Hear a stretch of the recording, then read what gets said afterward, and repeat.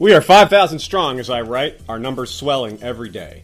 And word has come to us that Roose Bolton moves towards Winterfell with all his power, there to wed his bastard to your half-sister. He must not be allowed to restore the castle to its former strength. We march against him. Arnold Karstark and Mors Umber will join us. I will save your sister if I can, and find a better match for her than Ramsay Snow. You and your brothers must hold the wall until I can return. Letter from Stannis to Jon Snow. In an epic series filled with surprises, plot twists, and defiance of convention, there is little we can predict with certainty.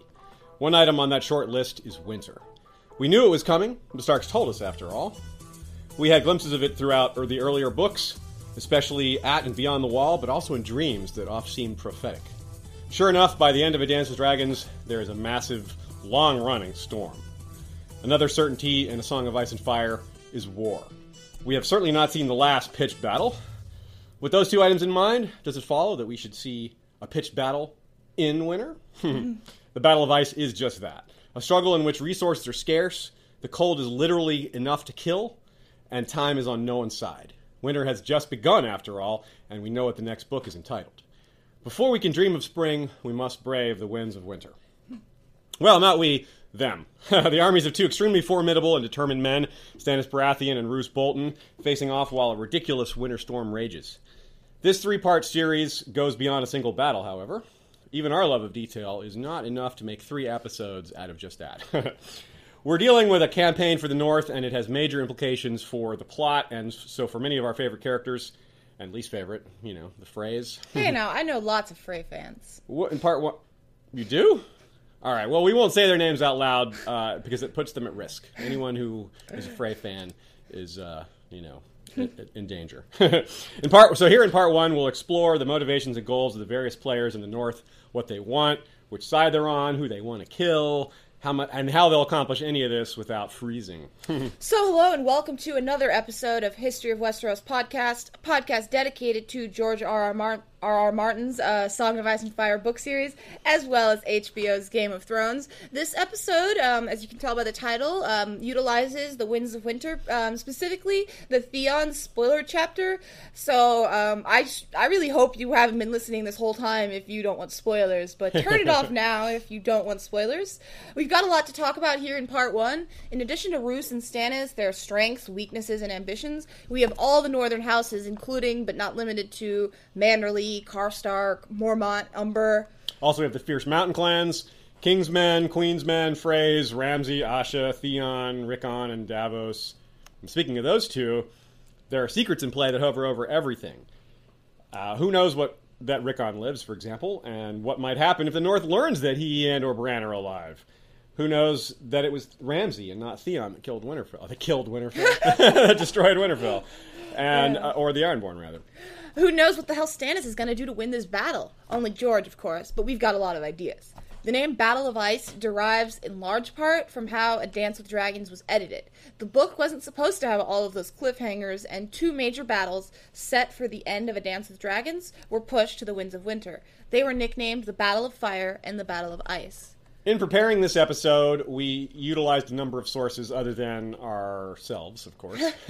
The main contributor from a source material point of view is our friend Bran Voss, whose Winterfell Huiclo is very excellent set of analysis on more than just what we're dealing with today, also the situation inside Winterfell, as well as the battle and a lot of the politics that lead up to it. So thanks to him for a great resource. You'll find links to his website on our page and in the links to this video. Mm-hmm. But more importantly, we have a special guest today who will be with us for all 3 of these episodes and perhaps some future episodes that we have in the pipeline.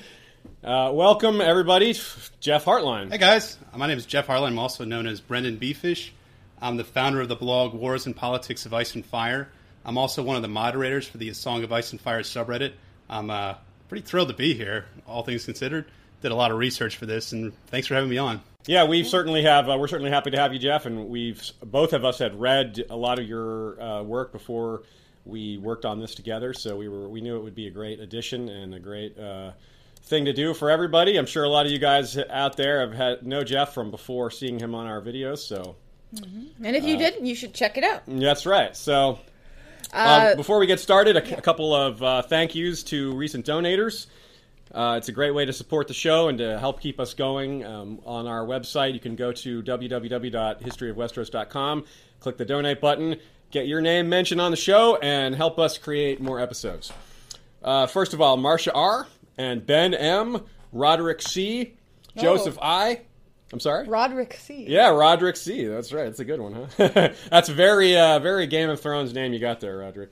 Robert G., James S., Douglas S., Tallahassee friend there, Latoya K., James T., Cody Johnson again, of course, Stephen H., Blake G., and Ramsey K.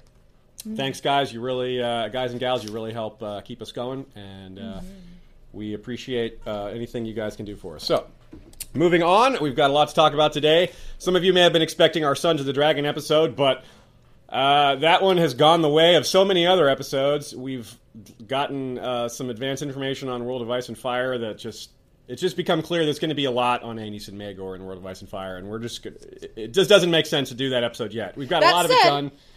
Yeah, that said, a lot of it is done already. So when the World of Ice and Fire comes out, let me tell you, we are going to have so many topics that we can attack. It's only going to be a matter of what to do first. And so many of them, we're already going to have half the legwork done already. Right. So you should expect some pretty quick episodes once it comes out. Yeah, that's true. And of course, like we said, this is a 3-part episode, so there'll be the next 2 parts of this before World of Ice and Fire, as well as we're working on some the Rogue Prince and Princess and the Queen and all that. So hopefully we can get that out before the World of Ice and Fire. Those are the next most likely things to come out before the World of Ice and Fire. So, anyways, let's get on with this, though. We've got, of course, the one thing we like to do to approach the material is to keep it in book format as much as possible, and rather understanding where this information is coming from. So we're going to talk just briefly about who the relevant point of views and perspectives are. Of course, we have everyone's favorite bastard, Jon Snow. Theon in the persona of Reek, well, at least half the time. Yeah, he's got all those different names, right? We have everyone's favorite Onion Knight, Davos Seaworth. Of course. And we also have Asha Greyjoy, who I guess that's a lot of people's favorite Greyjoy. Sure, why not? That's true. That's probably true. I'll just say that. I'll just throw that. I don't know if it's true or not. She's everyone's favorite Greyjoy, and if Theon or Victarion or Euron are your favorites, well, you're wrong. Because he said it. So, the Battle of Ice and surrounding campaign it boils down to Stannis versus Roose, and the stakes are very high, as we'll see. We mentioned that time is, for the most part, not on anyone's side, and that's even if you don't include the weather. There are a lot of reasons why we say this, and we'll touch on them all throughout this episode. First of all, Roose Bolton's hold on the North is only as strong as a piece of paper Tommen signed, naming him to the Wardenship of the North. That's about the extent of the support he can expect to receive from the Iron Throne. They aren't sending troops or money despite the presence of Stannis. He has to consolidate his hold on political power and eliminate this threat of Stannis all by himself. So Roose has a lot to juggle, but he's quite capable, has plenty of soldiers and allies, and he has plenty of moves he can make. For one, he knows legitimacy in the North runs through Winterfell. A perfect place to start. First of all, why Winterfell? Until midway through A Dance with Dragons, the castle of Winterfell is a burned husk of what the Starks, of what it was when the Starks ruled it, rather. So what makes it crucial? How can a burned-out husk of a castle be so important? It really all comes down to the simple case of optics. Winterfell holds supreme symbolic importance to anyone who holds it. So as King's Landing is to claiming dominion over Westeros, or Casterly Rock is the alpha of the West, Winterfell is the heart of the North. People aren't going to forget that the Starks have ruled most of the North for over 1,000 years, and have ruled Winterfell and the surrounding area for perhaps 8,000 or so years. So generation upon generation of Northmen were ruled by the Starks. It's a constant and almost religious concept that the Starks have a mandate to rule. And at the very least, recent memory is favorable to the Starks, as the Little tells us. When there was a Stark in Winterfell, a maiden girl could walk the King's Road in her name-day gown and still go unmolested, and travelers could find fire, bread, and salt at many an inn and holdfast. But the nights are colder now, and doors are closed. There's squids in the Wolf's Wood, and flayed men ride the King's Road asking after strangers. Since the North is so accustomed to Stark rule, the marriage to fake Arya is a must for the Boltons. They need to hone in on that legitimacy. And the marriage needs to be conducted in Winterfell.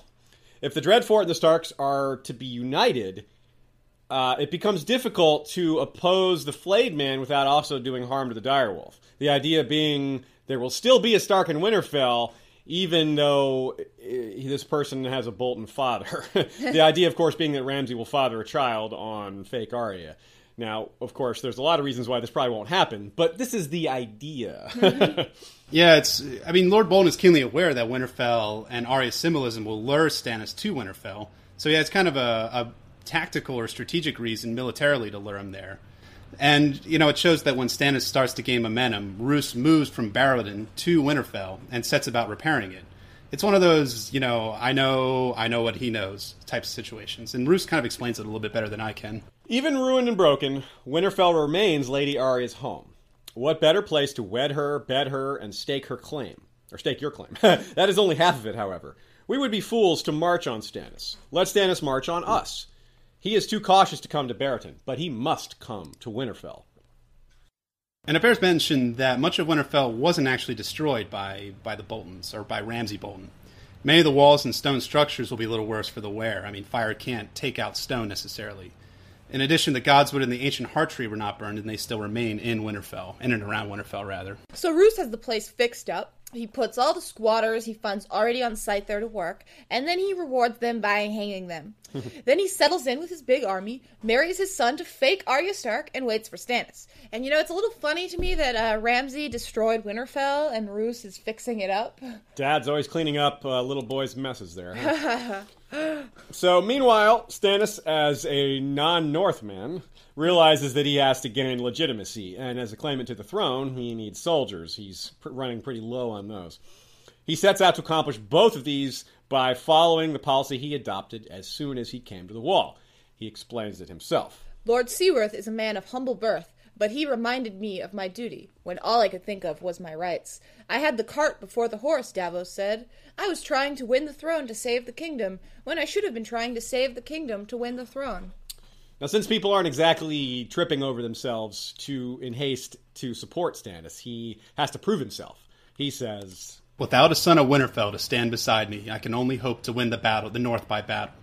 That requires stealing a leaf from my brother's book. Not that Robert ever read one. I must deal my foes a mortal blow before they know that I am on them."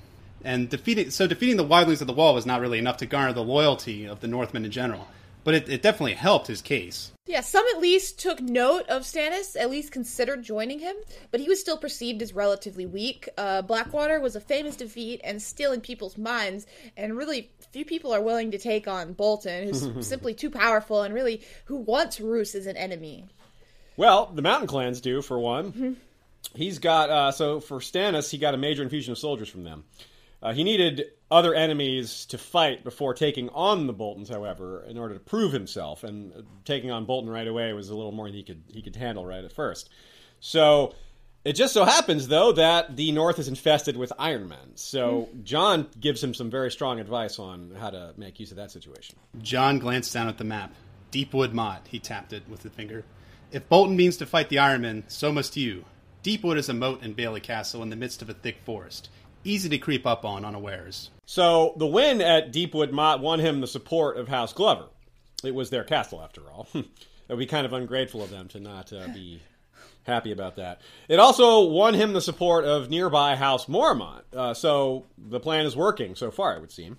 With that in mind, he knows that taking Winterfell and defeating Bolton would seal the deal, especially if he rescues Arya and restores House Stark, who are so loved. What better way to show his worth as defender of the realm than by restoring the greatest stabilizing force the North knows? Thus, rescuing Arya Stark has major benefits to his cause. As far as Stannis knows, she's the only Stark out there.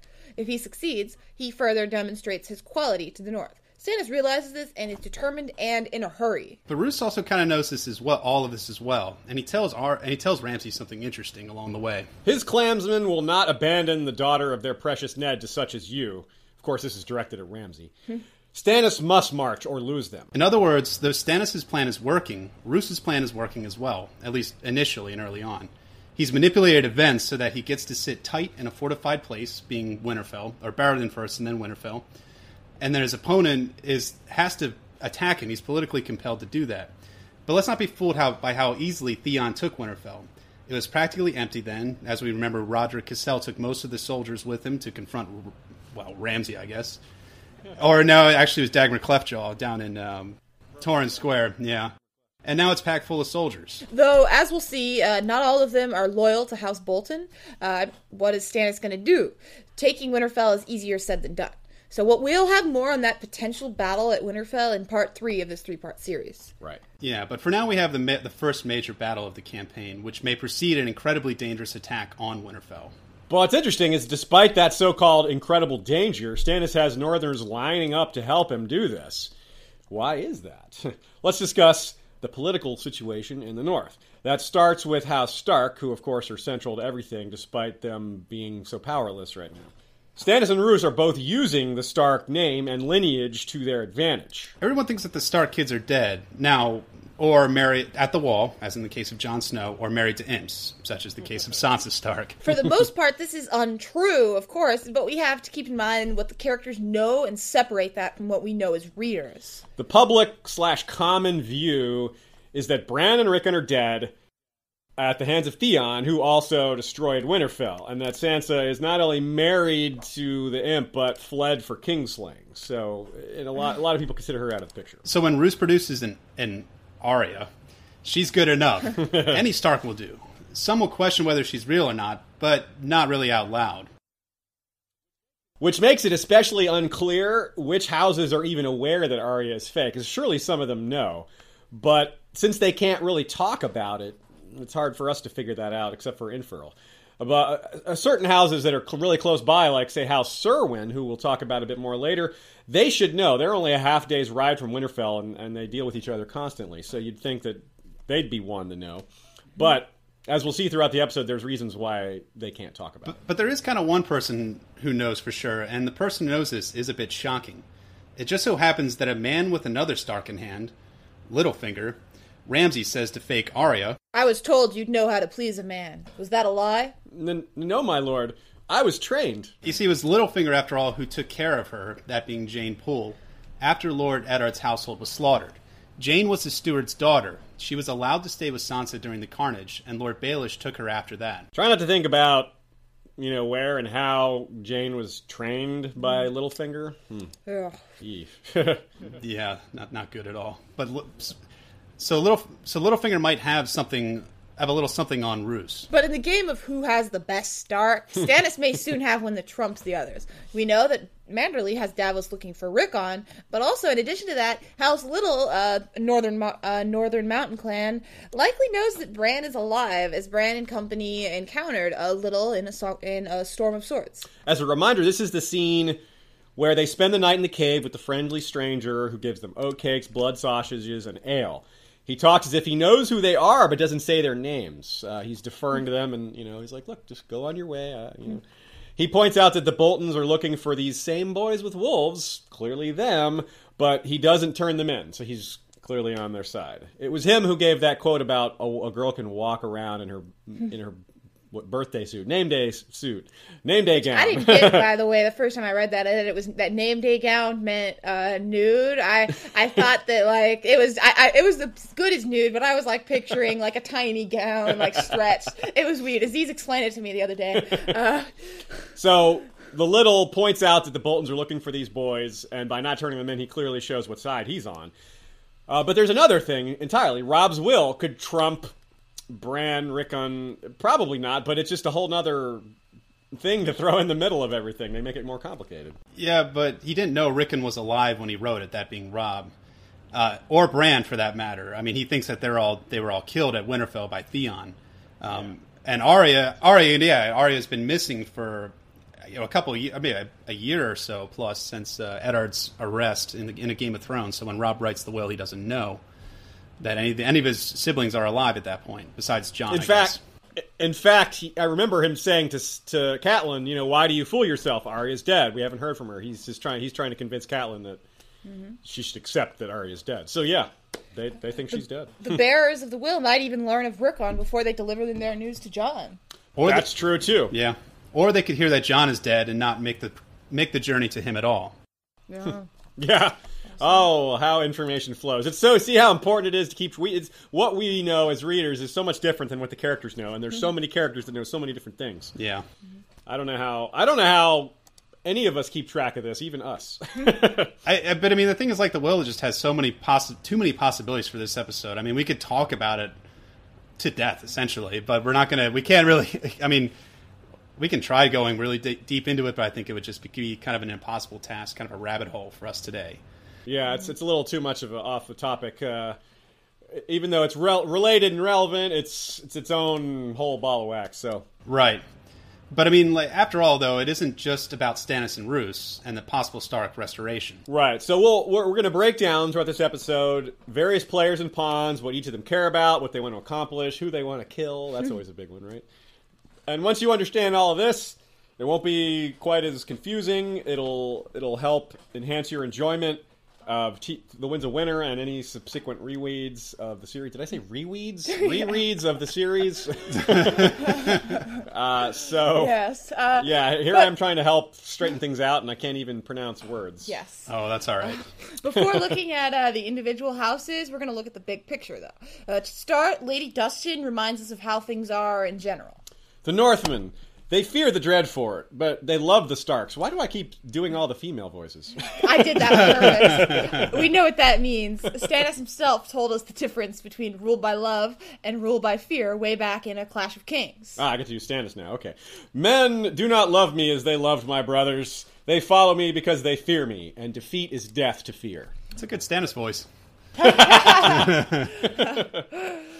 Yeah, Aziz Ahai. Aziz Ahai. Aziz Ahai, I like that. Thus, we see the first of what will be many important similarities between Stannis and Roose. That they rule through fear and respect, and that they're both keenly aware that they're seen this way. They both know how they're perceived by others, and they both play to these advantages. Defeat is death to fear, Stannis says. This is why both of the commanders are cautious, and cautious almost to a fault. A single loss goes well beyond accounting for how many soldiers were slain or which strategic locations were lost. Defeat means significant desertions and loss of political significance, which means new allies are unlikely. Keeping that in mind really amps up how important any and all potential battles will be. We have a king and a great lord facing off, two very major and powerful characters, and neither can afford to lose, but one of them will. Justin Massey agrees with this. Roose Bolton is feared, but little loved, and his friends the Freys? The North has not forgotten the Red Wedding. Every lord at Winterfell lost kinsmen there. Stannis need only bloody Bolton, and the Northmen will abandon him. See, one of the interesting things about Stannis' brother Robert is that men would follow him even after a loss. I mean, you have the battle of one of the battles in the war, and not Ashford Meadow. Yeah, one of the battles early in the War of the Five, or not the War of the Five Kings, but Robert's Rebellion, where he took a loss and then he kept on moving, and that's really love, and that's almost entirely due to love, and that's real loyalty as well. The kind that gets kicked around, the kind of king that gets kicked around during disappointment, despair, and whatever. But the thing is, neither Roose nor Stannis are well loved. It's likewise as simple. One could easily make the case that love is a somewhat alien concept to them both. They neither give nor receive it for the most part. But fear and respect, they've got lots of that. What they do not have is lots of time. Two examples of time not being on Roose's side are revealed when he's speaking to Ramsay. The first, Lord Stannis has taken Deepwood Motte from the Iron Men and restored it to the House Glover. Worse, the mountain clans have joined him, Wool and Nori and Little and the rest. His strength is growing. Ours is greater. Now it is. And the second, we appear strong for the moment, yes. We have powerful friends in the Lannisters and Freys, and the grudging support of much of the North. But what do you imagine is going to happen when one of Ned Stark's sons turns up? So the pressure is pretty considerable for Roose. He knows the North doesn't love Stannis, but for many, the Pretender is the lesser of two evils, since they don't love Roose either. However, he also knows that without Stannis or a Stark to rally to, the North at large will have no choice but to accept Dreadfort rule. It's a lot like winning by default. If he can just get rid of all the other potential claimants to the North, they'll just have to accept Roose as much as they hate him. Yeah, and so the plan is thus, hurry up and take care of Stannis so he can concentrate on hunting down Bran and Rickon or laying plans to deal with them when they appear. He has to consolidate his power base, essentially. Yeah.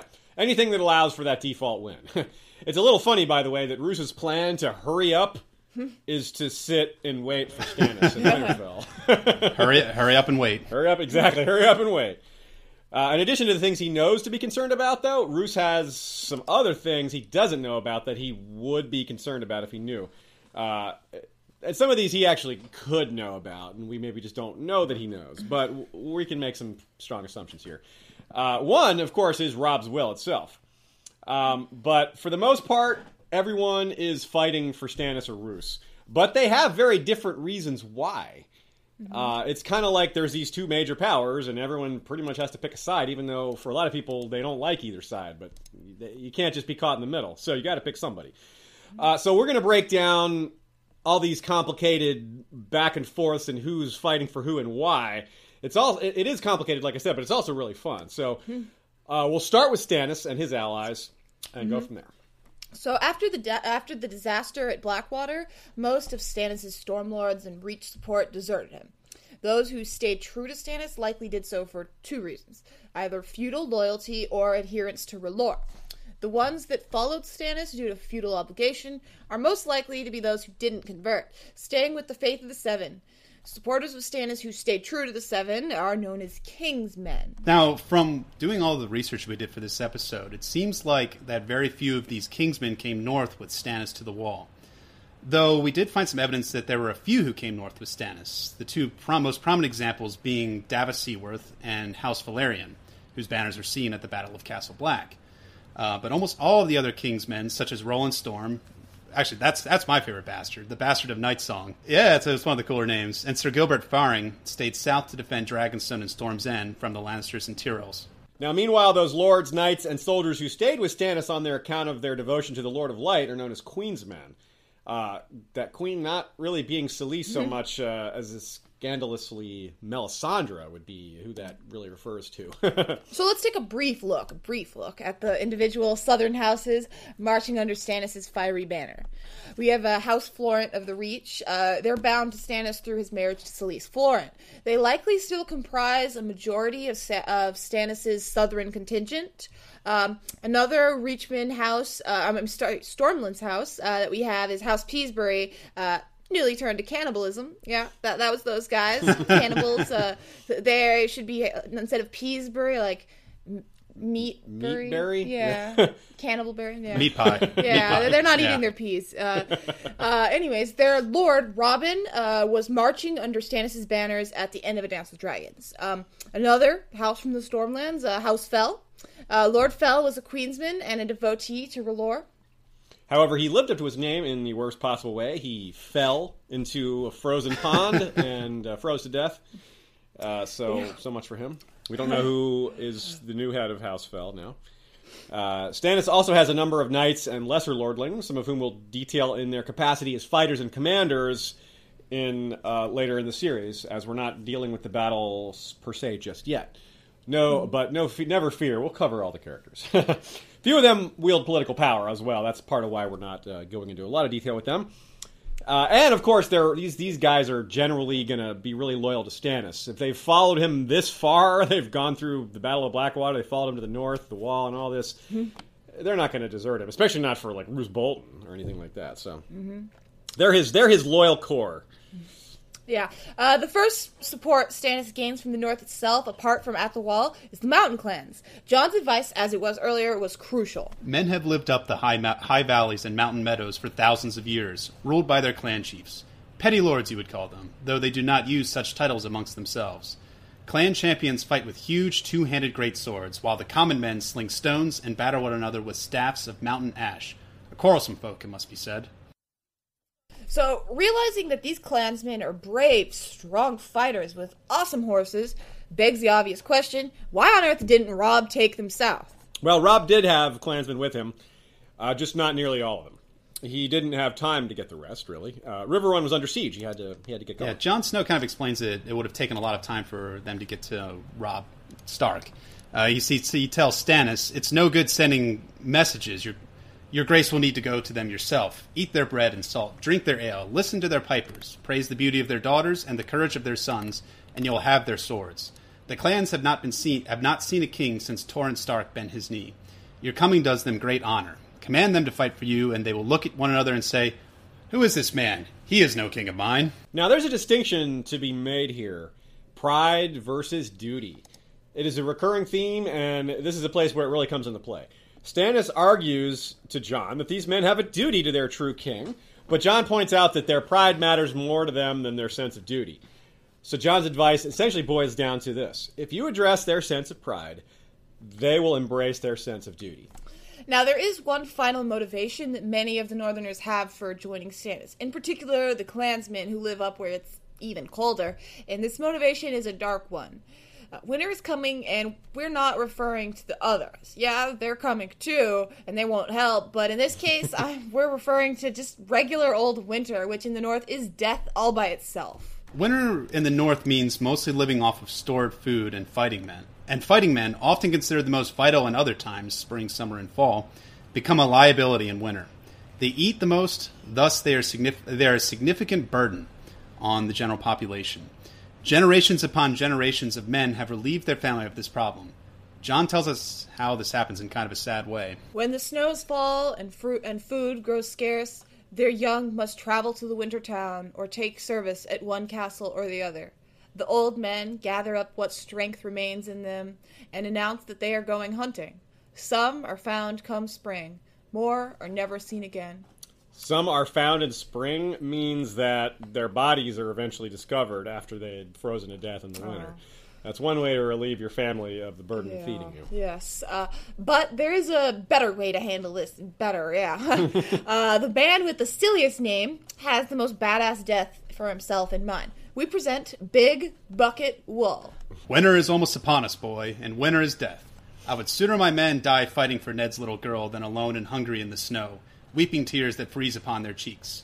No one sings songs of men who die like that.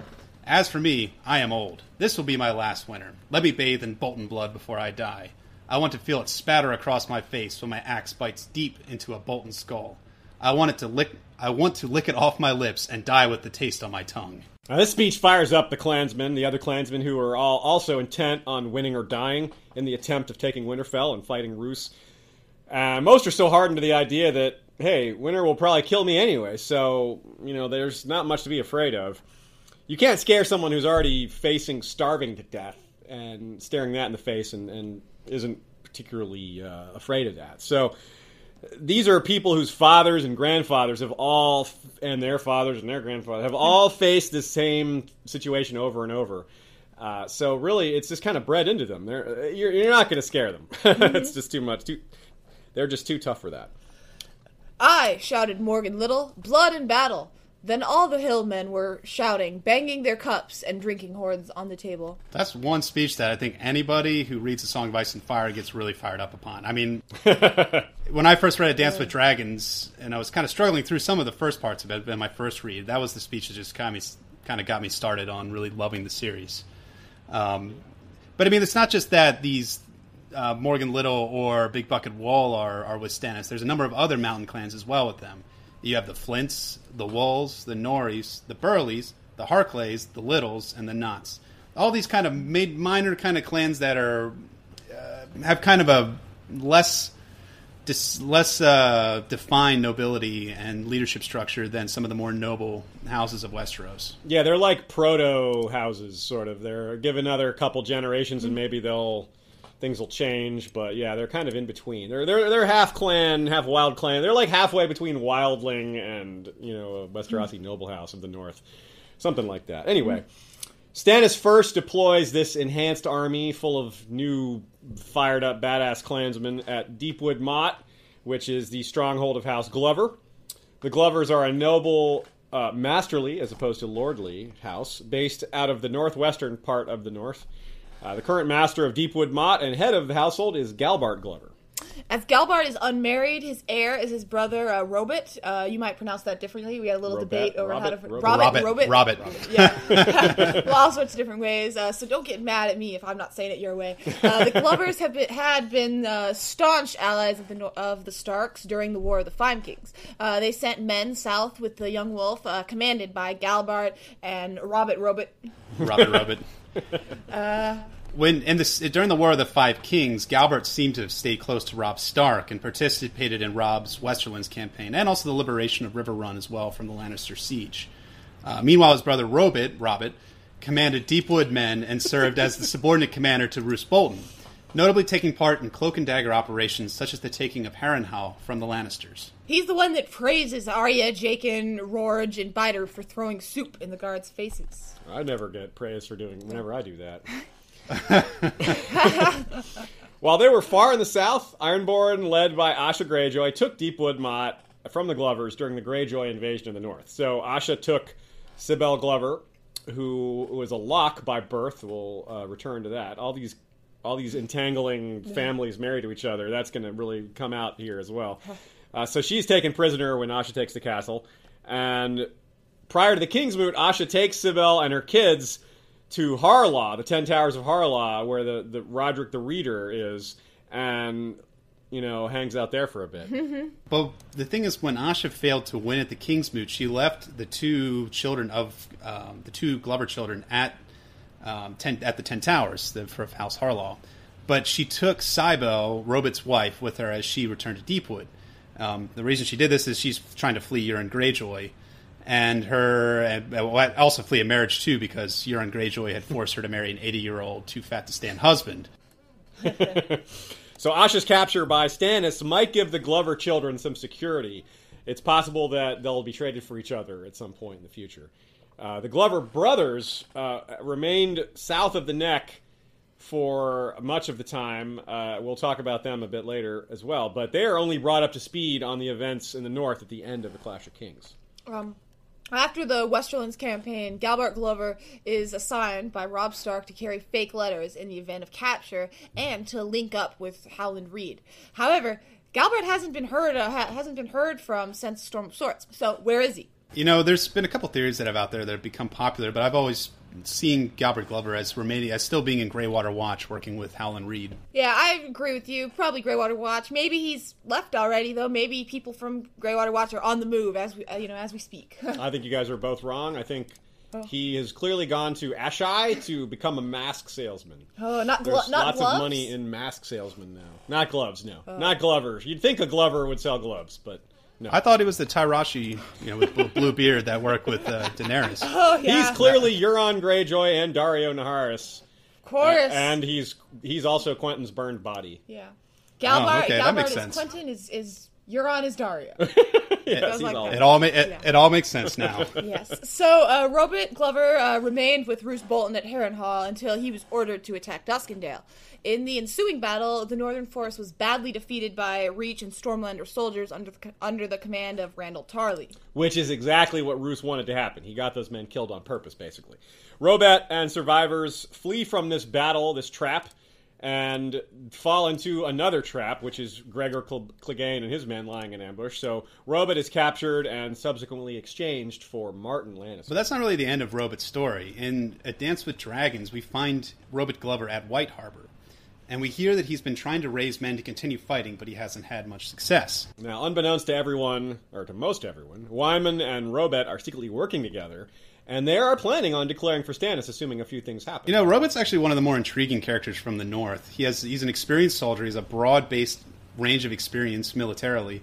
And, the way I would define him is that he has almost a special operations background. He does a lot of cloak and dagger missions and operations. Yeah, and it seems like he's good at that because a lot of people aren't aware of how badass he is. So he's done cloak and dagger guy. He's done a good job of keeping himself under wraps there. But we feel like he's going to have a major role to play in the battle to come, and perhaps beyond that. To tease part two a little, Robert's presence and the not so secret partnership with Wyman Manderley looks like it's going to have some major ramifications for the battles, plural, for Winterfell. He could be very useful for Stannis, who, of course, he can thank for his restoration of his family's seat. Yeah, driving the Ironborn off Glover lands was enough to bring a neighboring house to Stannis' side as well, House Mormont. The inclusion of House Mormont into Stannis' army was a bit of a surprise, given their initial reaction to the idea of supporting him. Because when Stannis sent ravens to the north demanding fealty, Lyanna Mormont, the 10-year-old daughter of Lady Mage Mormont, answered with pretty characteristic Northern defiance. Bear Island knows no king but the king in the north, whose name is Stark. In all caps. Yeah, In all caps. Stark, yeah. So a 10-year-old girl writing a withering response to Stannis Baratheon might seem odd, but what's odder and cooler still is that the Mormont clan is headed and subheaded by women. Well, how did this happen? The North isn't known for women being in charge, or Westeros in general. Yeah. Isn't. So let's see how that happened. Let's recap briefly. First of all, Jorah Mormont became spendthrift, putting it nicely, on account of his second wife, Lynesse Hightower. Unfortunately, this match, along with his previous marriage to House Glover, by the way, which goes a bit to explaining their connection to each other, as well as their being neighbors. So that didn't produce an heir, though. Jorah had no kids with his Glover wife.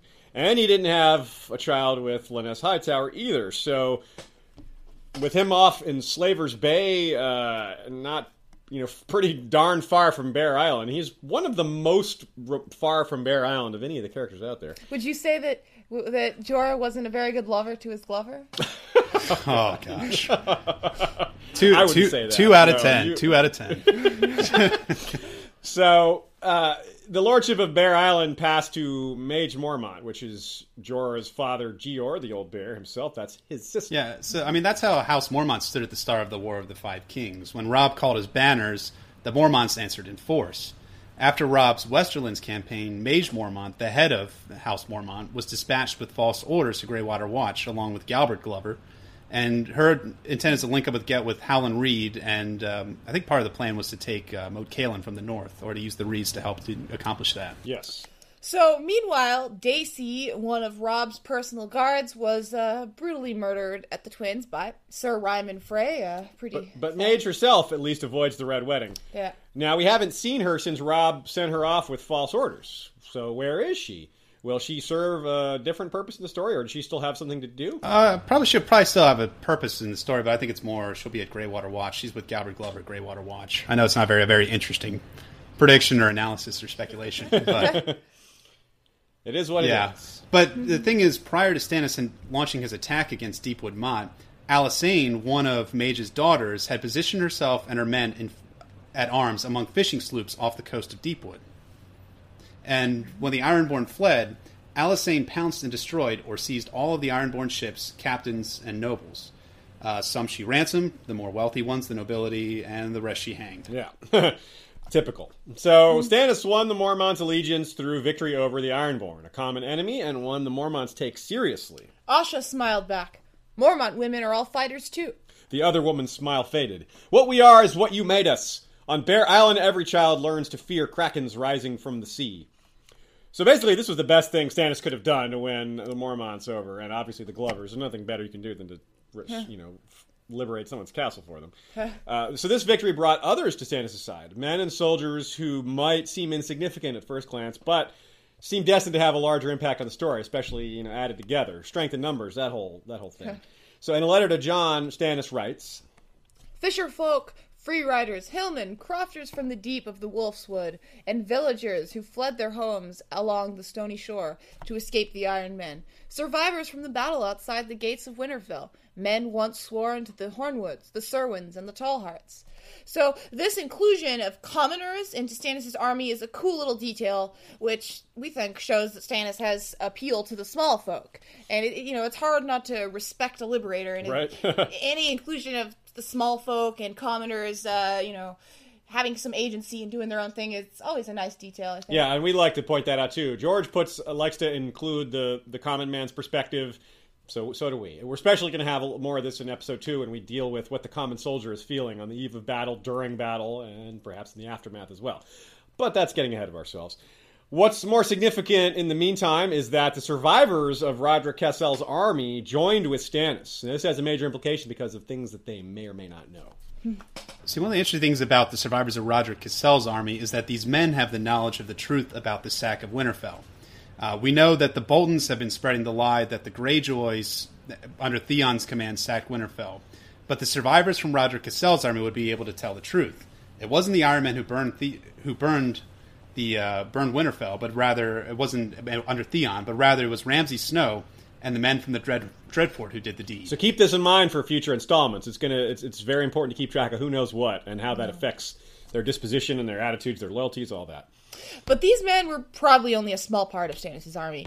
Stannis' inclusion of these Northmen were welcome additions to his small army, but Stannis really needed more allies, ones who could provide food, shelter, and soldiers for his cause. Stannis needed the Manderleys. But the Manderleys fall into a category of Northmen who are somewhere in the middle. There are certain North houses whose loyalty is uncertain, maybe split down the middle, so to speak, or maybe they're waiting, like a lot of houses do, to see who gets the upper hand, and they'll join, just to make sure they're on the winning side. But we'll see with houses like, say, the Karstarks and the Manderleys, they may outwardly choose one house while secretly working for the other side, while secretly plotting betrayal, shall we say. So in Stannis' case, his greatest ally is one that he not only doesn't know he has, but he thinks are against him. Mm-hmm. That is House Manderley. White Harbor, as one of the only 5 of the true cities in Westeros, is an extremely important ally. We see that for Davos, it's his prime mission to win their allegiance. House Manderley, a little backstory on them.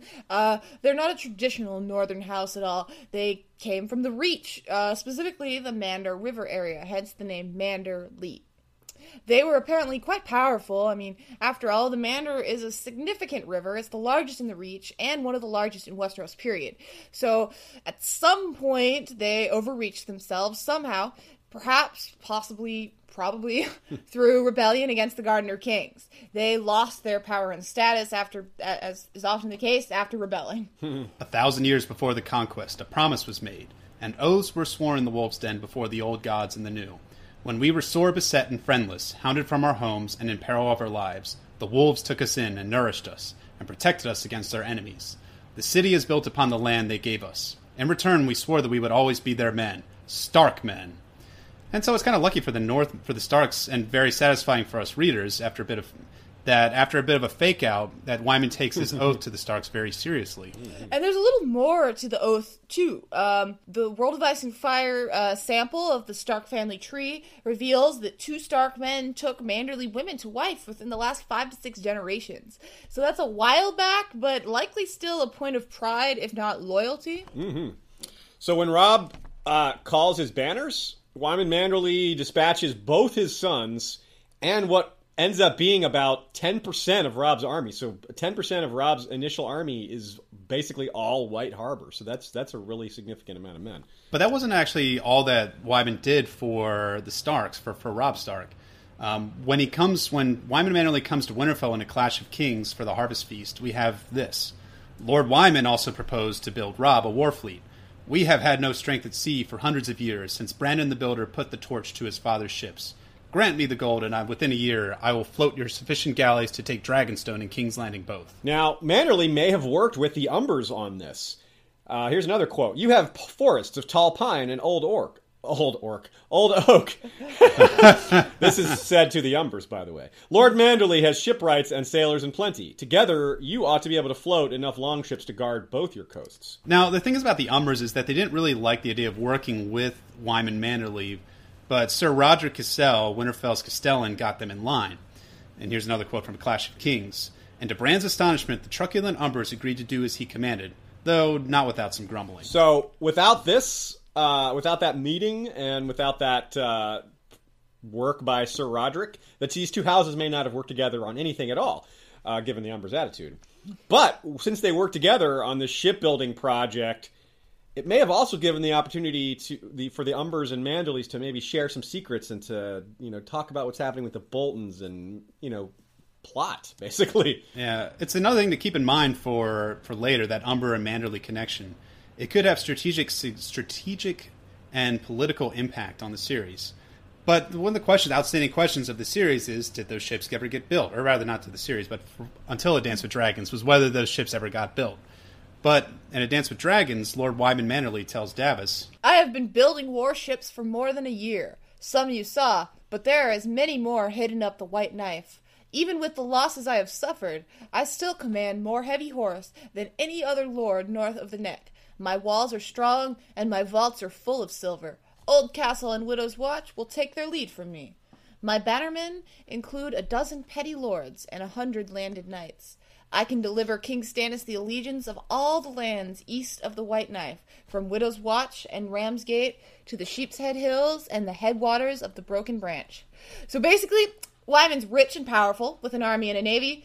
No wonder everyone wants White Harbor as an ally.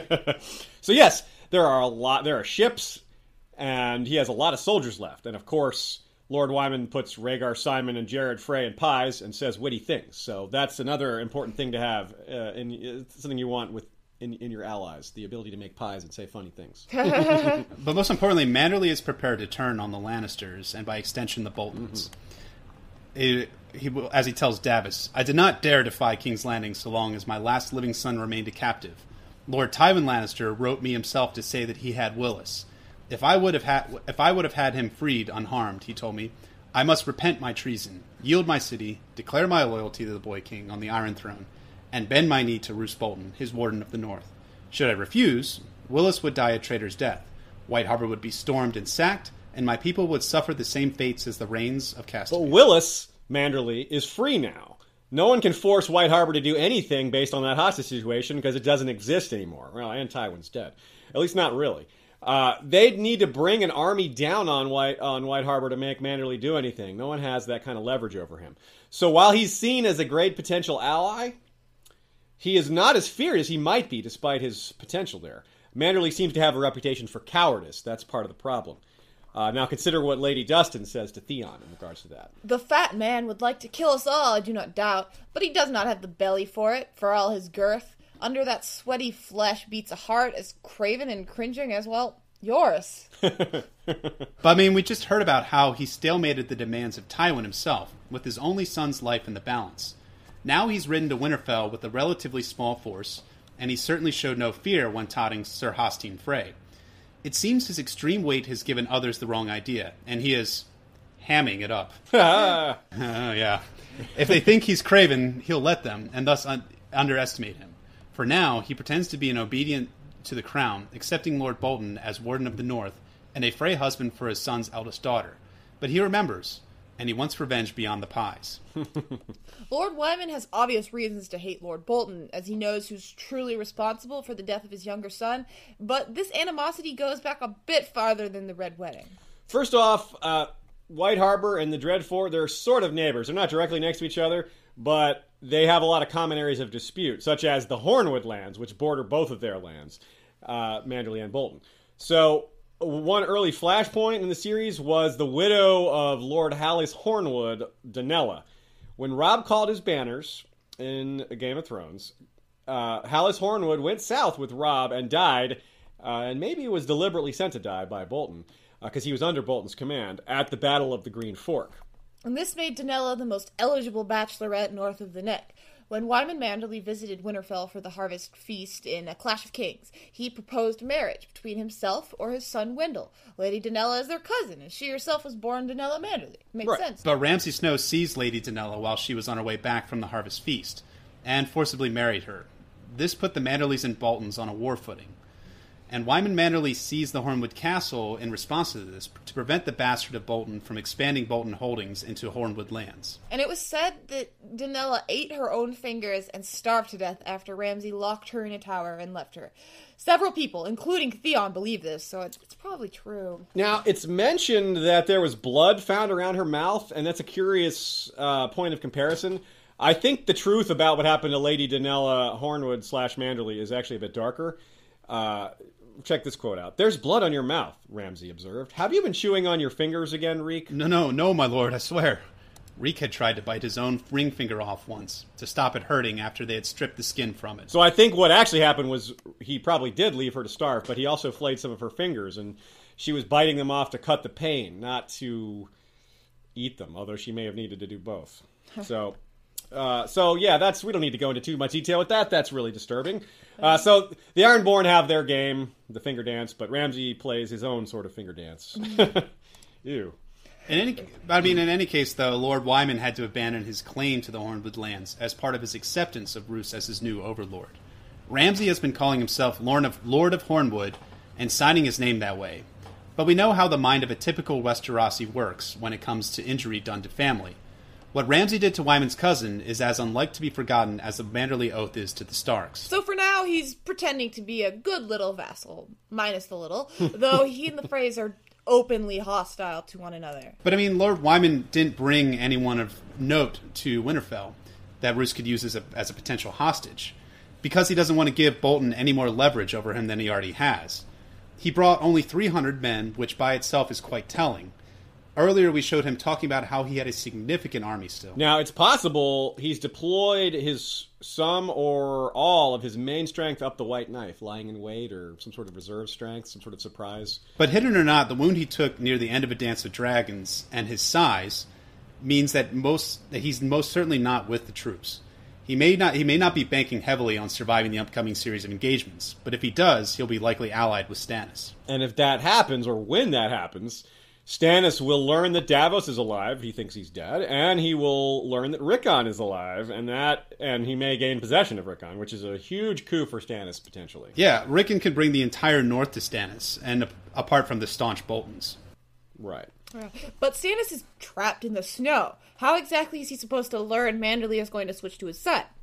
How will news of Rickon get to Lord Manderley? Communication issues could really throw things off here. As of the Theon spoiler chapter, Stannis still believes the lies. Yeah, he says, Lord too fat to sit a horse, too fat to come to me, yet he comes to Winterfell. Too fat to bend the knee and swear me his sword, yet now he wields that sword for Bolton. I sent my onion lord to treat with him, and Lord Too Fat butchered him and mounted his head on the hands on the walls of White Harbor for the Freys to gloat over. And the Freys...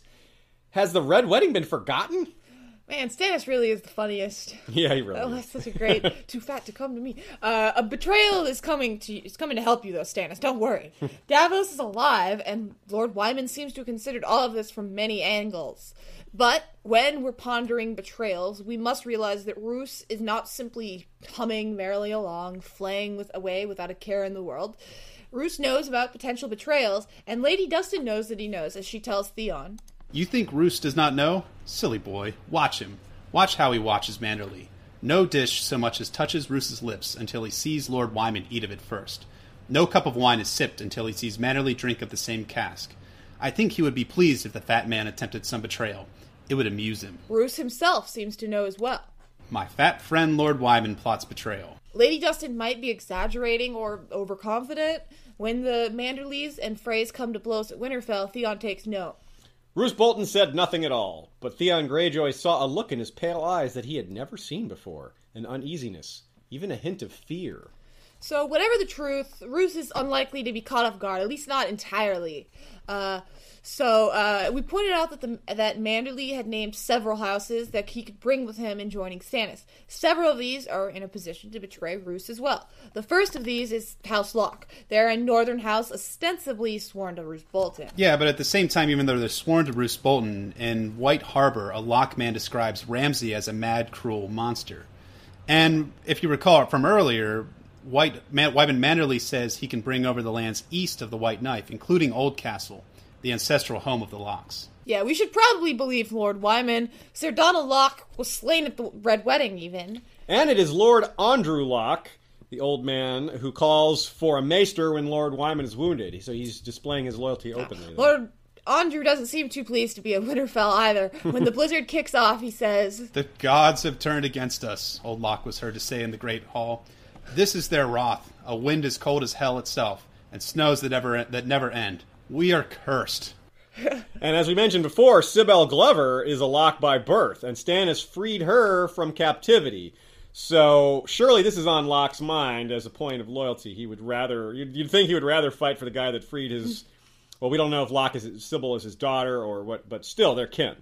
So finally, though, Arya Stark herself, the real Arya, not Jane Poole, again, has Locke blood through her great-grandmother. So Manderley's 300 men aren't exactly friendless, though the Lockes and others did march... Although, did the Lockes or others march with the White Harbor men to the Battle of Ice? This is a point we're not exactly clear on. It doesn't seem like they did, but it's an open, outstanding question. But after House Locke, we have a few other houses, and there's some other minor houses in the north sworn to House Bolton. Like others, their loyalty doesn't seem as strong to us as it outwardly seems in the story. It's more of the force variety. Here's another quote. Flints, Serwins, Tallhearts, Slates, They all had men with the young wolf. Robin Flint was killed at the Red Wedding, for example. Now, according to the semi-canon A Song of Ice and Fire campaign guide, which was published in 2012, Robin was the Lord of Flint's Finger. Whether that is accurate, and it probably is, as it's so recent, but the World of Ice and Fire might clear it up. Robin was, according to canon, a son of a branch, he was a son branch of Lyessa of House Flint, another House Flint, this one of Widow's Watch. Again, there are 3 branches of House Flint. Widow's Watch, that long point sticking off the east coast, that's part of the area that Wyman Manderley claims will follow him. Mm-hmm. Flint's Finger, the jut on the west coast above the Iron Islands, somewhat near Barrowton, and the originals, the Mountain Clan Flints. The OG Flints. OG Flints. But, I mean, Widow's Watch has a reason to hate Bolton and the Freys, and they supposedly will follow Manderley's lead. 2 things pointing to unreliable at best for Roose. Like the Locks, it's possible that they marched with White Harbor. So the Mountain Clan Flints are direct supporters of Stannis and the biggest proponents of rescuing Arya, because like the House Locke situation, she is kin. Fake Arya has all these expectations, and she can't live up to them because she's not Arya. The real Arya's other great-grandmother was a Flint of the Mountain, so Locke and Flint are her great-grandmothers there. Yeah, but the Flints of Flint's Fingers, on the other hand, seem to be more for Bolton through House Dustin.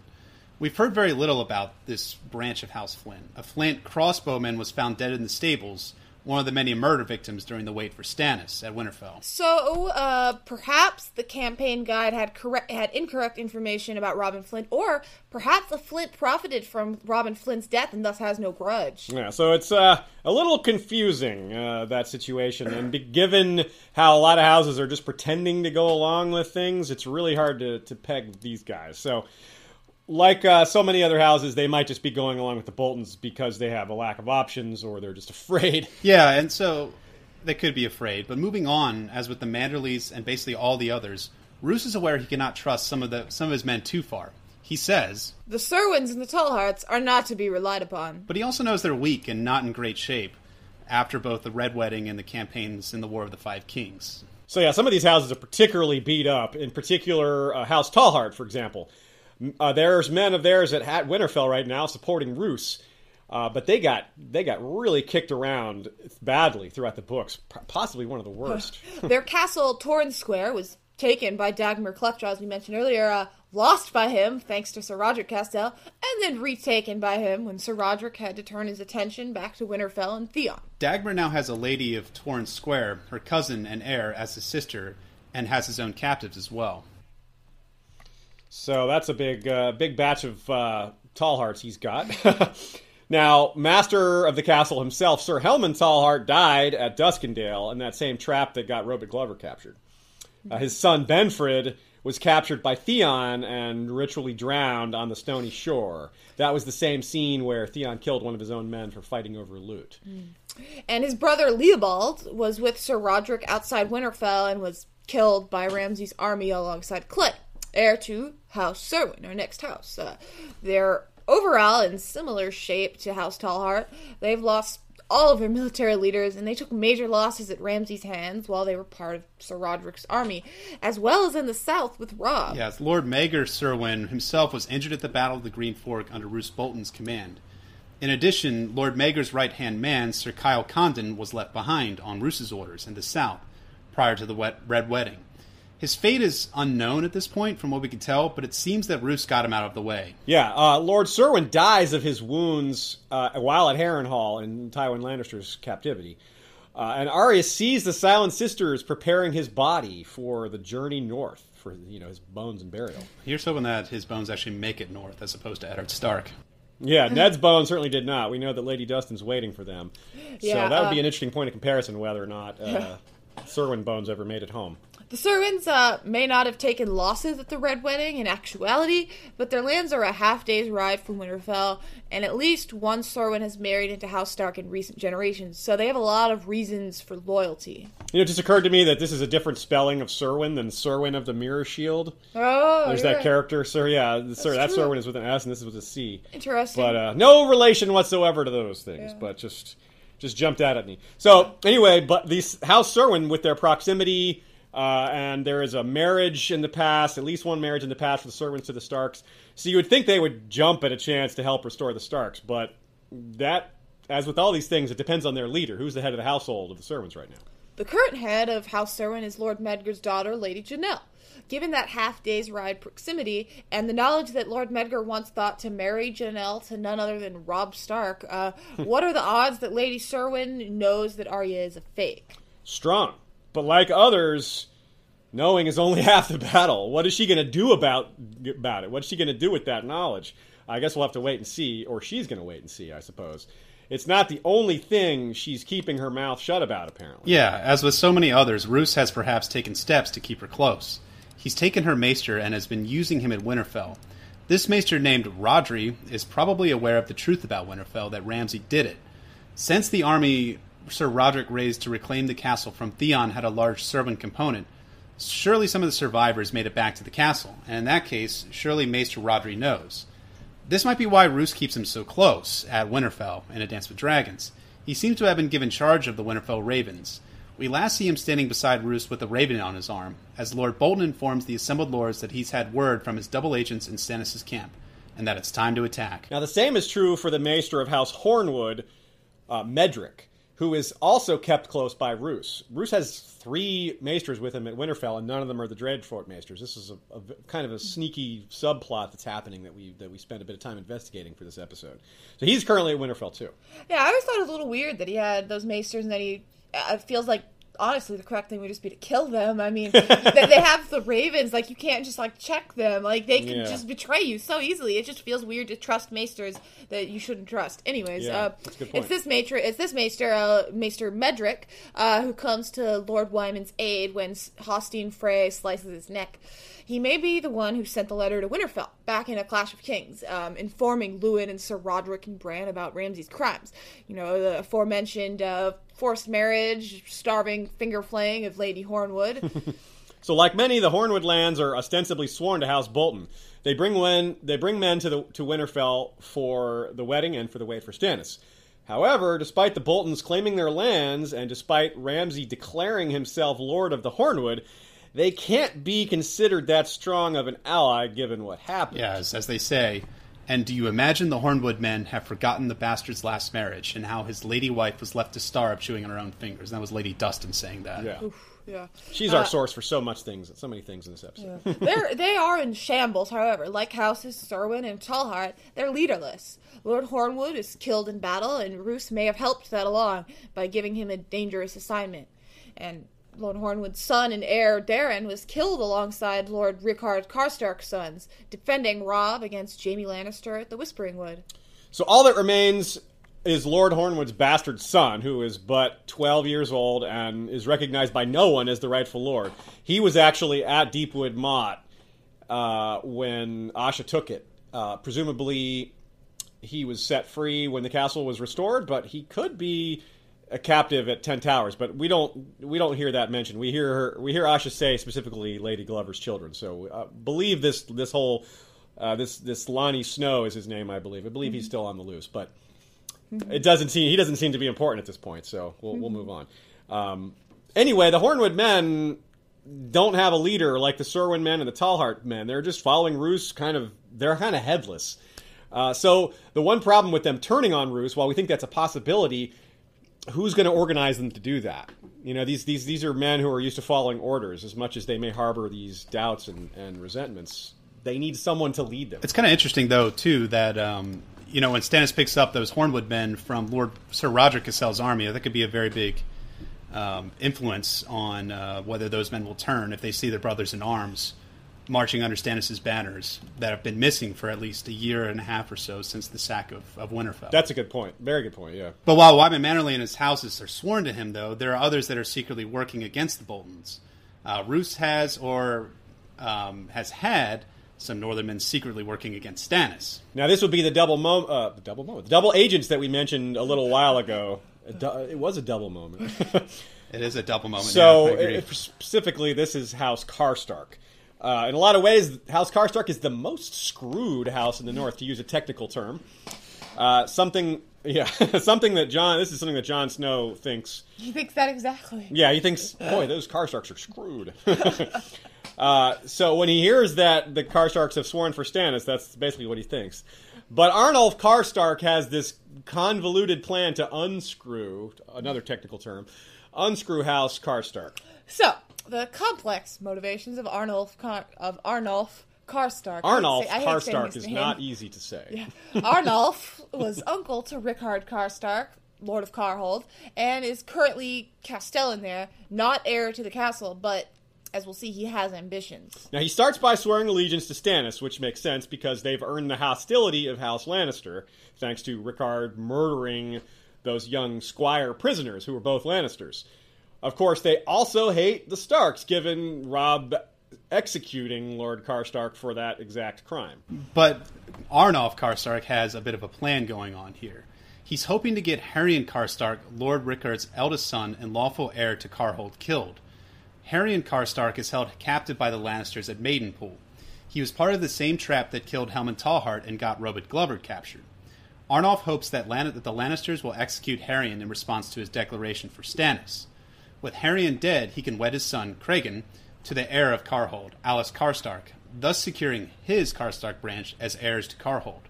This is basically the same thing the Boltons are doing with fake Arya, and the same thing Tywin wanted to do with Tyrion and Sansa. Karstarks? Karstark. Yeah, it just you keep adding Kar to the beginning. Eventually you'll have Karstarks. Yes. The catch here is that Arnulf is secretly on Bolton's side. His declaration for Stannis was just a plot and part of his thinking to get Haryon executed. So his idea is he's going to join Stannis and then give him bad advice, which will in turn win him a new place or a high place rather, in the new Roose Bolton regime in the north. And of course, Roose would confirm Arnulf's situation at Karhold with the new marriage and all that, given that Arnulf, you scratch your back and I'll scratch yours, that whole situation. So that's Arnulf's plan, but no, none of this works. None of it works. Alys runs away, Cregan chases her and is taken captive by Jon Snow, Haryon is not executed, and the plan to betray Stannis backfires horribly. Arnulf fails to convince Stannis to attack the Dreadfort, which was a Bolton trap. But he and his men stay with Stannis on campaign, waiting for a different opportunity to betray him. But as luck would have it, Stannis got a hold of Theon, and Theon knew of Arnulf's betrayal because Roose and Ramsay spoke of it in his presence. So Stannis brings in Arnulf and all his sons and grandsons and informs them. You are dead men. Understand that, the king went on.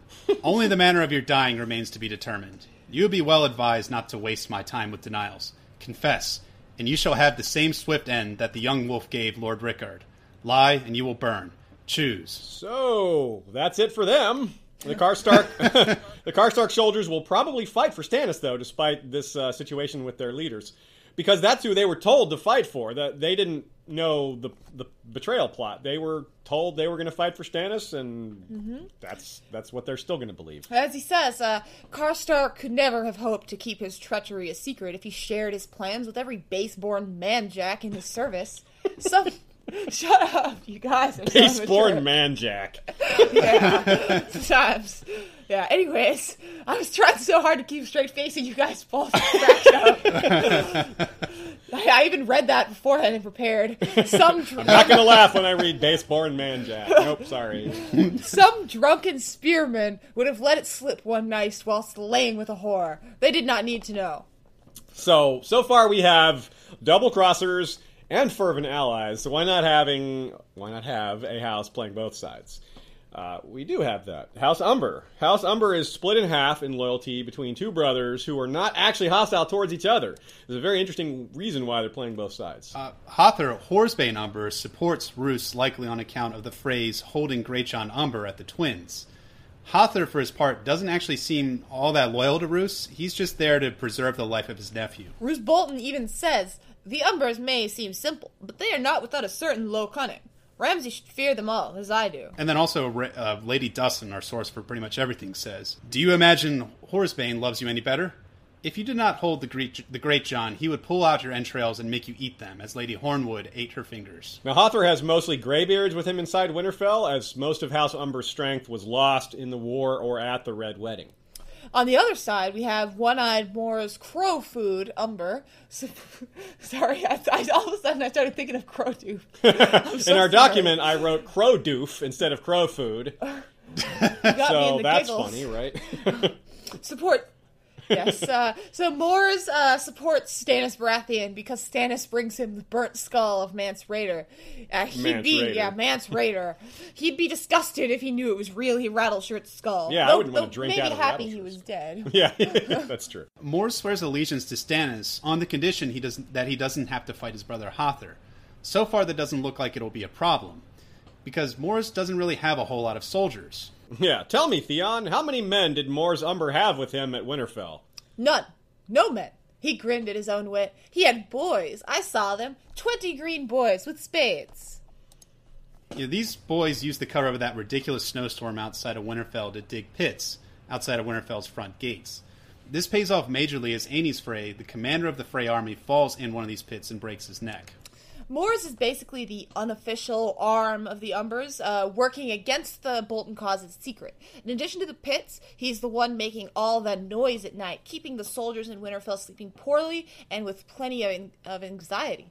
He's the one who finds Theon outside Winterfell with fake Arya shortly after they jump and sends them along to Stannis. So Stannis is getting some support, but there's no way the Umbers can openly defy Bolton unless they suddenly, out of nowhere, just decide that they want the Grey Chon to be dead, which that's not going to happen, I don't think. Yeah, no, I think it's very unlikely that they would want that.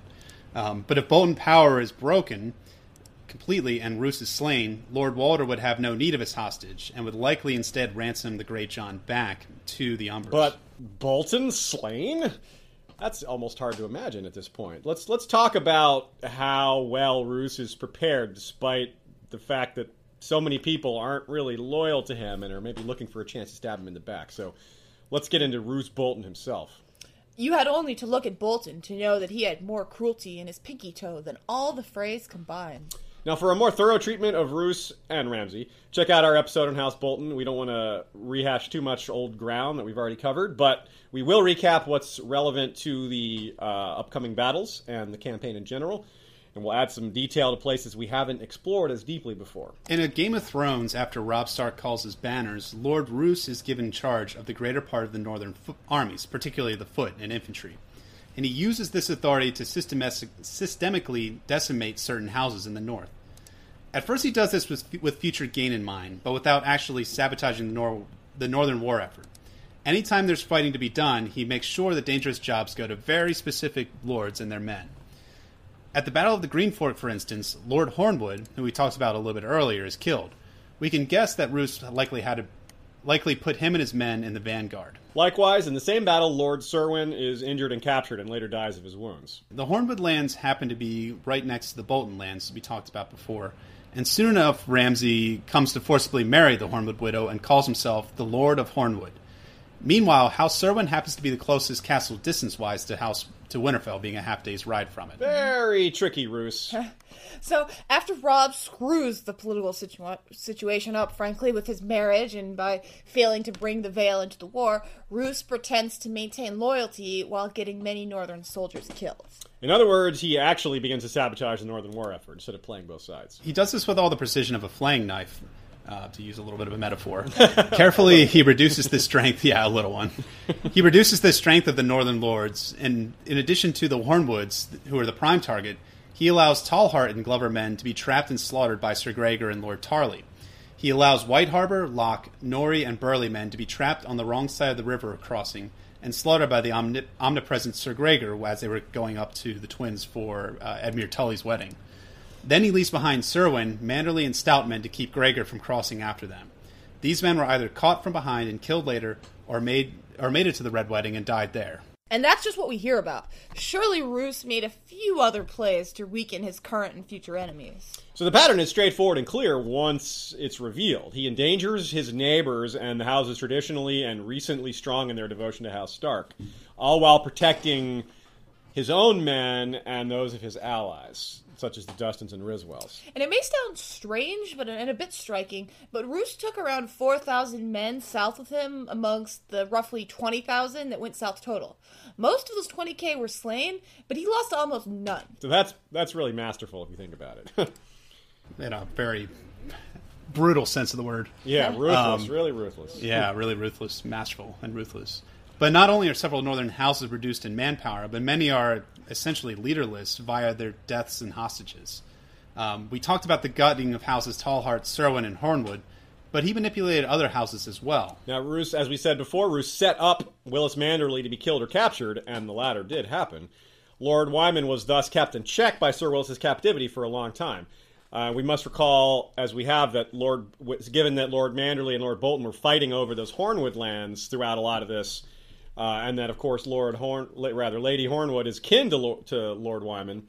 So Roose knew that getting the White Harbor as an ally was kind of out of the question, given all that bad blood. So the next best thing was to kind of neutralize them, to get them out of the picture so that they couldn't get in his way.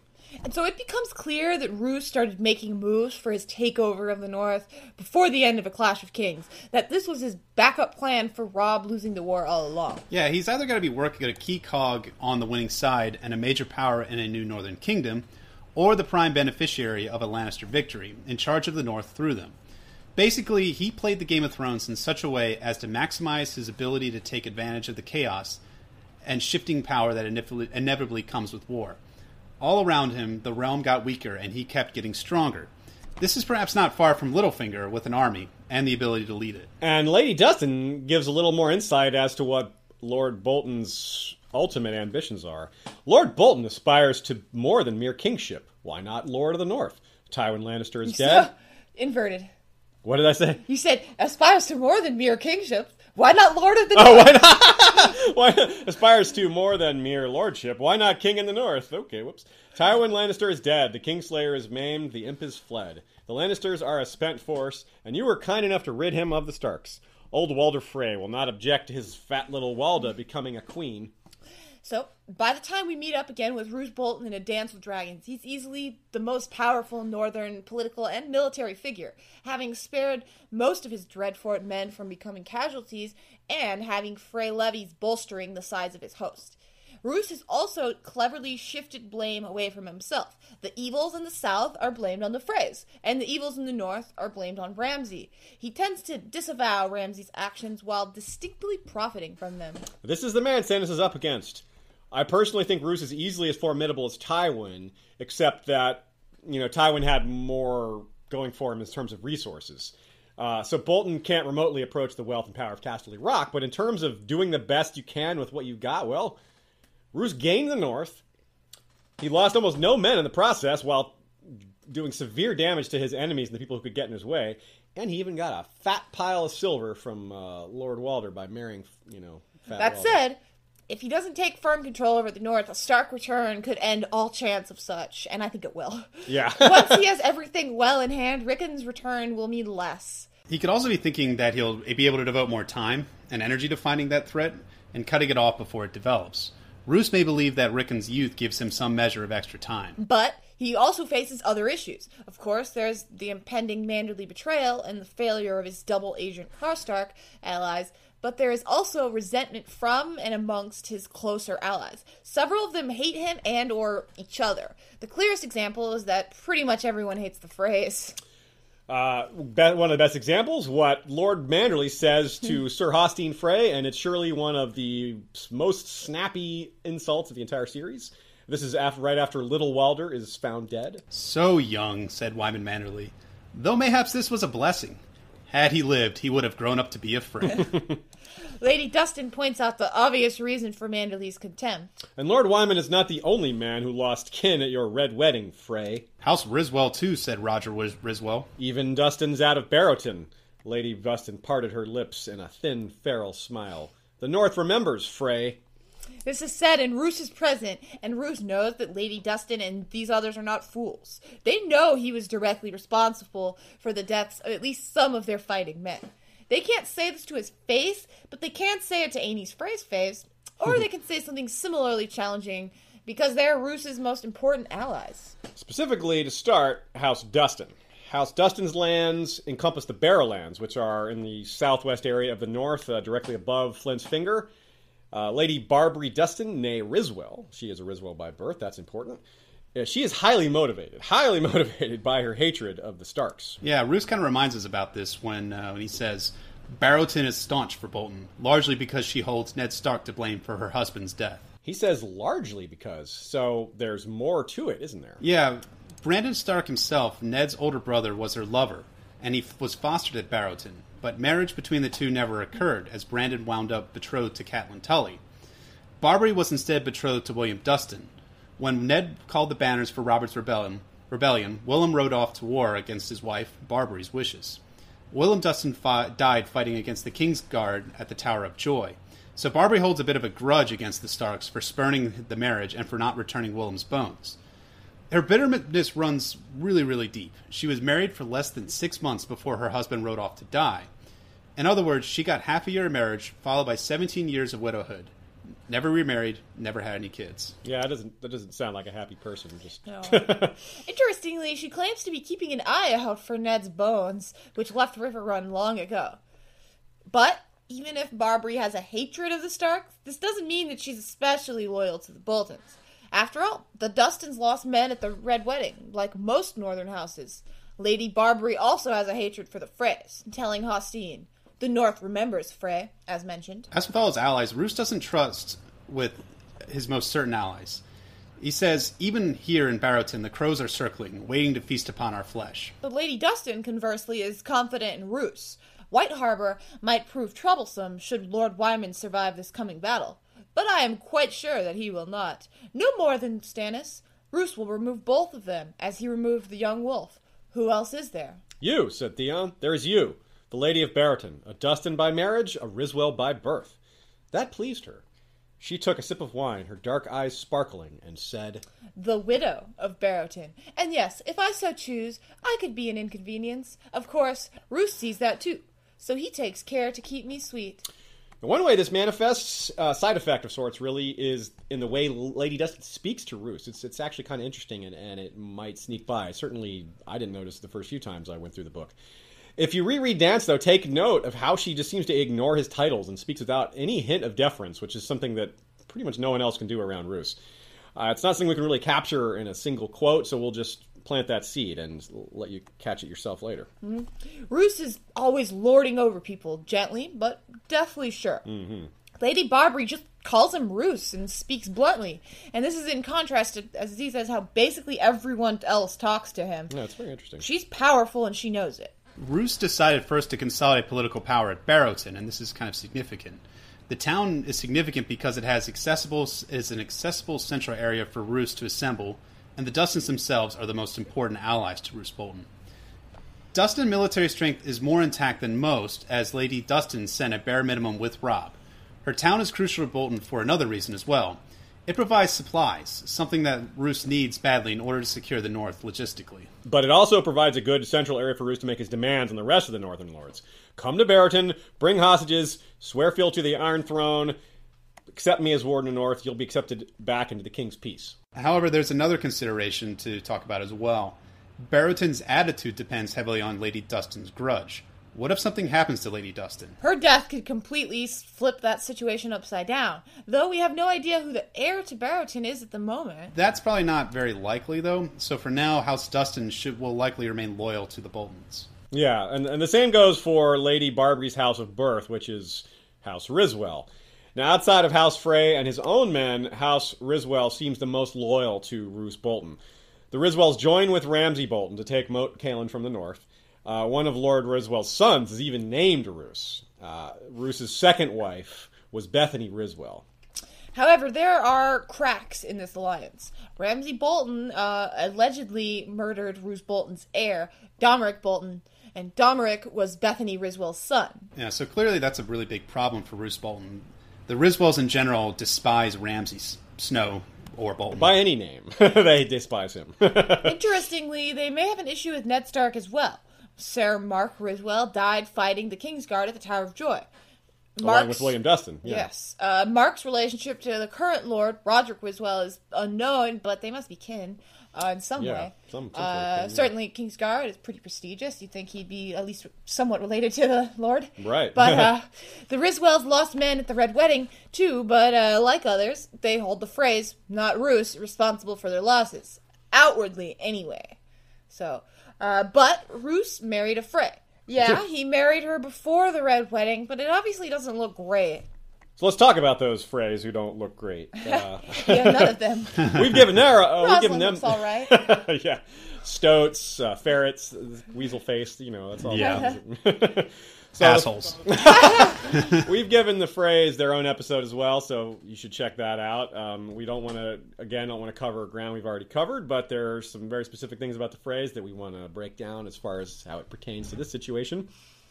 House Frey of the twins is Roose Bolton's staunchest ally, as we said, outside of his own Dreadfort men, and with the Dustin and Riswold men, it's close. But as we said, those people all hate each other. So they have a very large contingent of troops at Winterfell, and though they contribute this large manpower to the Bolton cause, their presence is still very contentious among the other Northern lords. Roose has some cover for his actions at the twins, but the Freys just don't. They tell this story about Robb turning into a wolf and them attacking him. It's just all ridiculous. Great cover. Obviously the Red Wedding resulted in the Freys and Bolton switching sides to the Lannisters, but the alliance may not last as long as there is nothing binding the Boltons and Lannisters together. But however, at the moment, though, the Boltons and Freys are bound by marriage. Walder Frey's primary motivation throughout the series is to advance his family standing among the older noble families in Westeros. Many of the old noble families of Westeros view the Freys as upjumped toll collectors who rose to power only on account of their bridge athwart the Green Fork. One of the windfalls, though, of the defection is that Walder is able to marry his sons and daughters off to the most powerful houses of Westeros, and thus able to establish himself in some of the bloodlines for these major and older northern households. For instance, besides Roose Bolton, he marries off, is able to marry daughters and betrothed daughters to Davin and Lancel Lannister, so he establishes himself in the West. Yeah, of course, there's also the situation with the Tullys and Riverrun. He really did spread around a lot. He really is, the Frey fingers are creeping all over. Yeah. But yeah, the marriage to Fat Walda to Roose, who is, of course, Warden of the North and possibly king, if we consider his ambitions, that is, of course, a huge coup for Lord Walder. Yeah, it's really crucial to the Frey ambitions for the Dreadfort and the North in general, and these ambitions that the Freys have are in conflict with Ramsay's ambitions. Right, remember that Ramsay was still a Snow when Roose took Fat Walda as his wife. The expectations from the Freys at the time of that marriage must have been that any kids Roose has with Fat Walda, they would be the ones who inherit the Dreadfort. Walda writes to Roose, "I pray for you, morn, noon, and night, my sweet lord." And my sweet lord. Yeah, sweet lord. Jeez. And count the days until you share my bed again. Return to me soon, and I will give you many true-born sons to take the place of your dear Domeric and rule the Dreadfort after you. By the way, I saw a really funny theory recently that was, someone thought that Walda's letters were written from Tywin. Picture Tywin writing, my dear, I pray for you, morn, noon, and night, on the pink paper. It's all pink. That's amazing. It's just ridiculous. Horrifying. Horrifying. Yeah. So given that Ramsay Bolton was sort of elevated above their plans after these plans were put into place, they didn't foresee this legitimization of Ramsay, obviously, and they could easily feel cheated. Now, if there's one thing we've learned in A Song of Ice and Fire is you do not want to cheat the Freys in a marriage pact. So this sets up a problem between the two of the least popular in all of A Song of Ice and Fire. So, as much as everyone hates the Freys, the most hated figure in the North is Ramsay. I won't call him Bolton. Screw that. Snow. Ramsay Snow. Come and get me, Ramsay. Everyone who hates the Freys hates Ramsay for worse deeds in many cases. And the Freys, and not only that, the Freys themselves also hate Ramsay. Well, not outwardly, perhaps, but they certainly have major reason to, as we've begun to reveal, and we will continue to. Roose has his own way of putting If she pops out sons the way she pops in tarts, the Dreadfort will soon be overrun with Boltons. Ramsay will kill them all, of course. That's for the best. I will not live long enough to see a new sons to manhood, and boy lords are the bane of any house. That's for the best. This guy, I swear. Surely Lord Walder is aware of this, as we know the stories about Ramsay have spread far and wide, even in the south. By King's decree, you are now a Bolton. Try and act like one. Tales are told of you, Ramsay. I hear them everywhere. People fear you. Good. You are mistaken. It is not good. Tales were never told of me. Do you think I would be sitting here if it were otherwise? Lord Walder would have warned his kin of all of this before he sent them north, if they hadn't figured it out with themselves. Having little Walder as his squire, Ramses, it won't fool anyone as to what Snow would do if his inheritance were threatened. And now that boy is dead anyway, after all. But Big Walder is Ramses' squire as well. Could he be a spy for the other Freys? It's kind of unclear how much Ramsay trusts Little Walder or Big Walder. But he does probably know about Bran and Rickon. So the Freys, if they don't have all the secret information, they certainly are very clear on what Ramsay is capable of. Ramsay is also another thing that pisses people off. They're like, what's the deal with that? Ramsay is constantly presuming titles, calling himself Lord of everything, even in front of everyone at the wedding. Ramsay of House Bolton, Lord of Hornwood, heir to the Dreadfort. I claim her. Who gives her? Meanwhile, Roose is not fully backing Ramsay's claim to the Dreadfort. It seems more that Roose intends for Ramsay to have the Hornwood and or Winterfell as his seat. He would have his newly pregnant wife's children inherit the Dreadfort. Or that's what he wants the Freys to believe anyhow. Typical ruthless genius type. Lying to everyone, stoking their expectations. He even says, you see what Ramsay is. She made him, her and Reek, always whispering in his ear about his rights. He should have been content to grind corn. Does he truly think that he can ever rule the North? Ramsay is quite notably not included in Roose's war councils or in the murder investigation. Roose doesn't seem to show trust for Ramsay in front of the other lords. The real simple fact of the matter is that too many lords can't stomach the thought of Ramsay as their liege lord.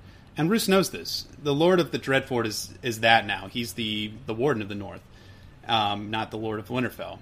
Dustin, Lord Manderly, the Freys, the Riswells, none of them would accept him. And this is essentially the list of the most powerful individuals and lords involved in the struggle in the North. It would suit Roose well enough if Ramsay died, though not if it happened before he got a child on Arya.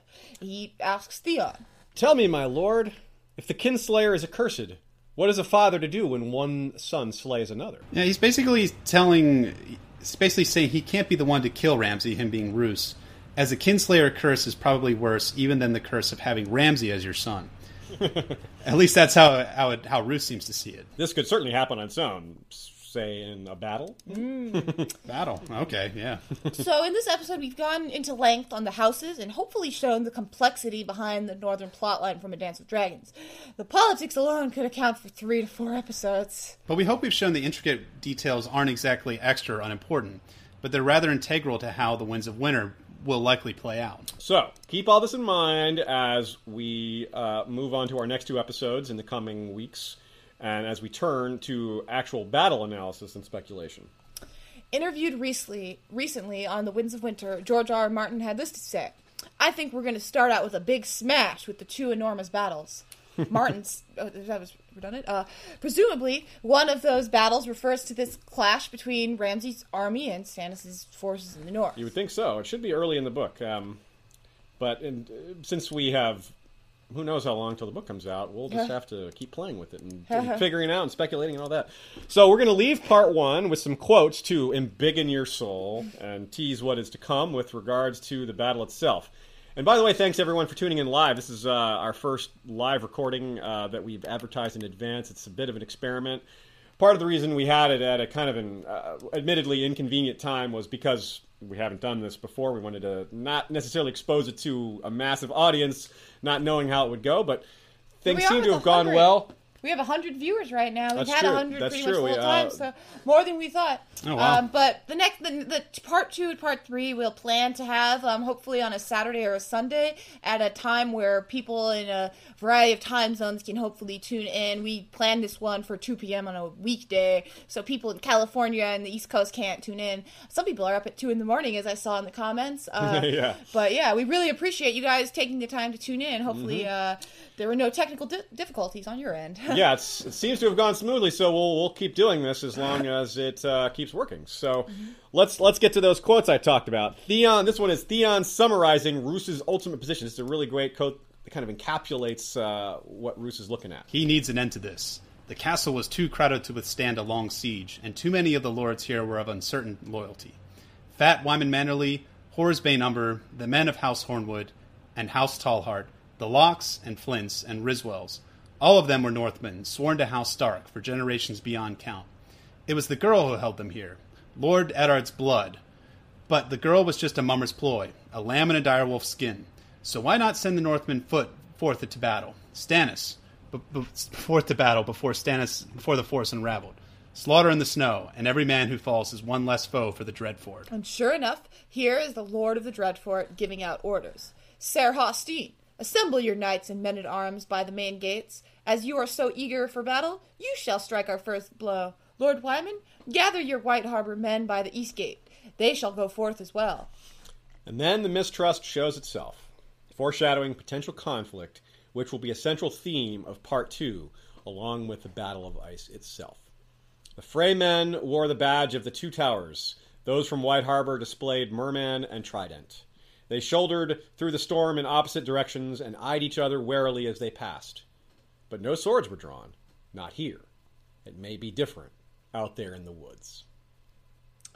So, that's it. That's it for today, folks.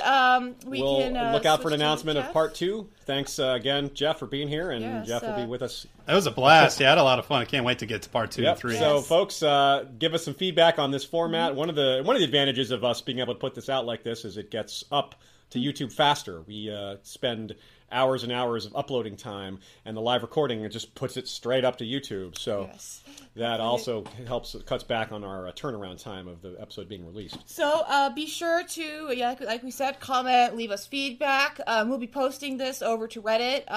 Head on over there and upvote it if you frequent that subreddit. As Jeff mentioned, he's a moderator there, so you might have seen him there if you frequented there. And also check out his Wars and Politics. Mm-hmm.